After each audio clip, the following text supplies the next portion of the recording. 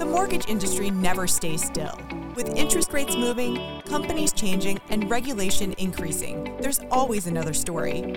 This is The Principal, where we break it down daily and take a deeper dive into the issues. I'm Christine Stewart, Editorial Director for the Mortgage News Network. Let's pay it down. But first, a word from our sponsors.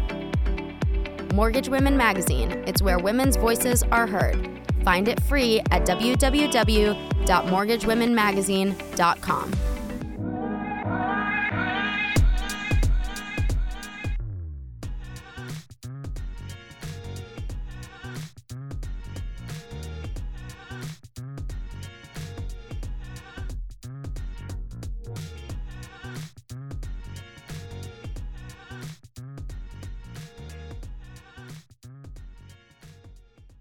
Inflation is down, rates and home prices have settled, and originations have been up in the last few weeks. But have we turned a corner on the market?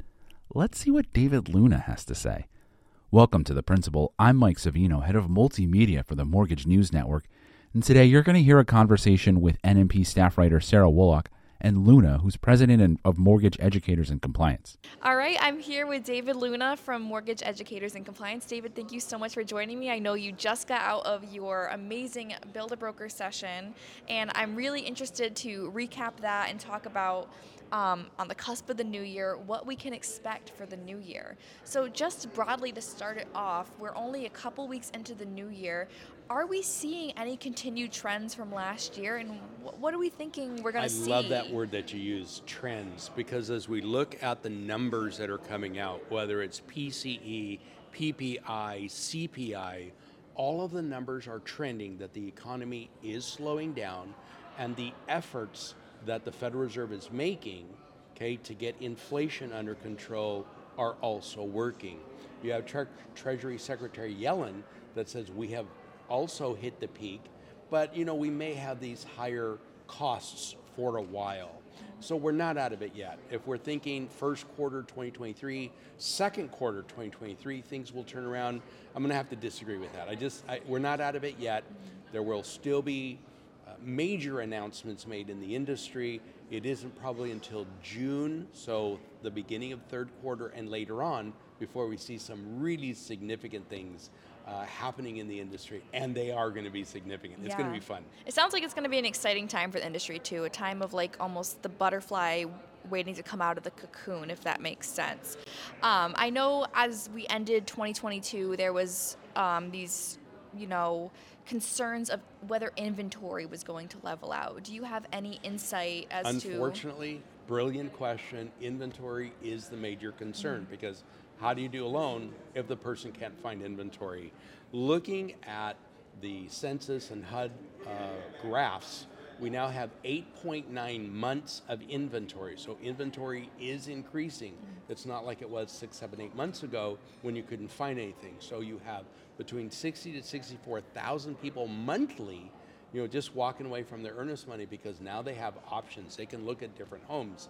So we're seeing inventory increase. It's not enough. We need approximately 1.7 million units. We're nowhere close to that. We need that annually, and we're just not there. So what is your advice? I mean, I'm sure you have some today we're at Originator Connect in Mohegan Sun today in Connecticut. I'm sure you have experienced some maybe disgruntled originators expressing frustration, like how do I get customers? How do I battle this? What is your professional advice for them? I would not try to sell anybody anything. People don't want to be sold. Be a consultant, educate, help, give them information that they can use. But if you were here, we gave them a tip on how to generate an additional 10, 20 loans per month with today's interest rates and today's inventory. But they need to be at one of these events to get the catch. Those, right? Yes. Right?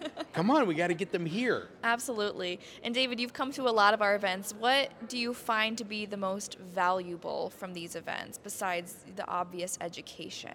As we move out of COVID and we can start networking again, we were in a room where I had a CPA in there. We had several brokers. We had people that wanted to open up a brokerage, a shop of their own.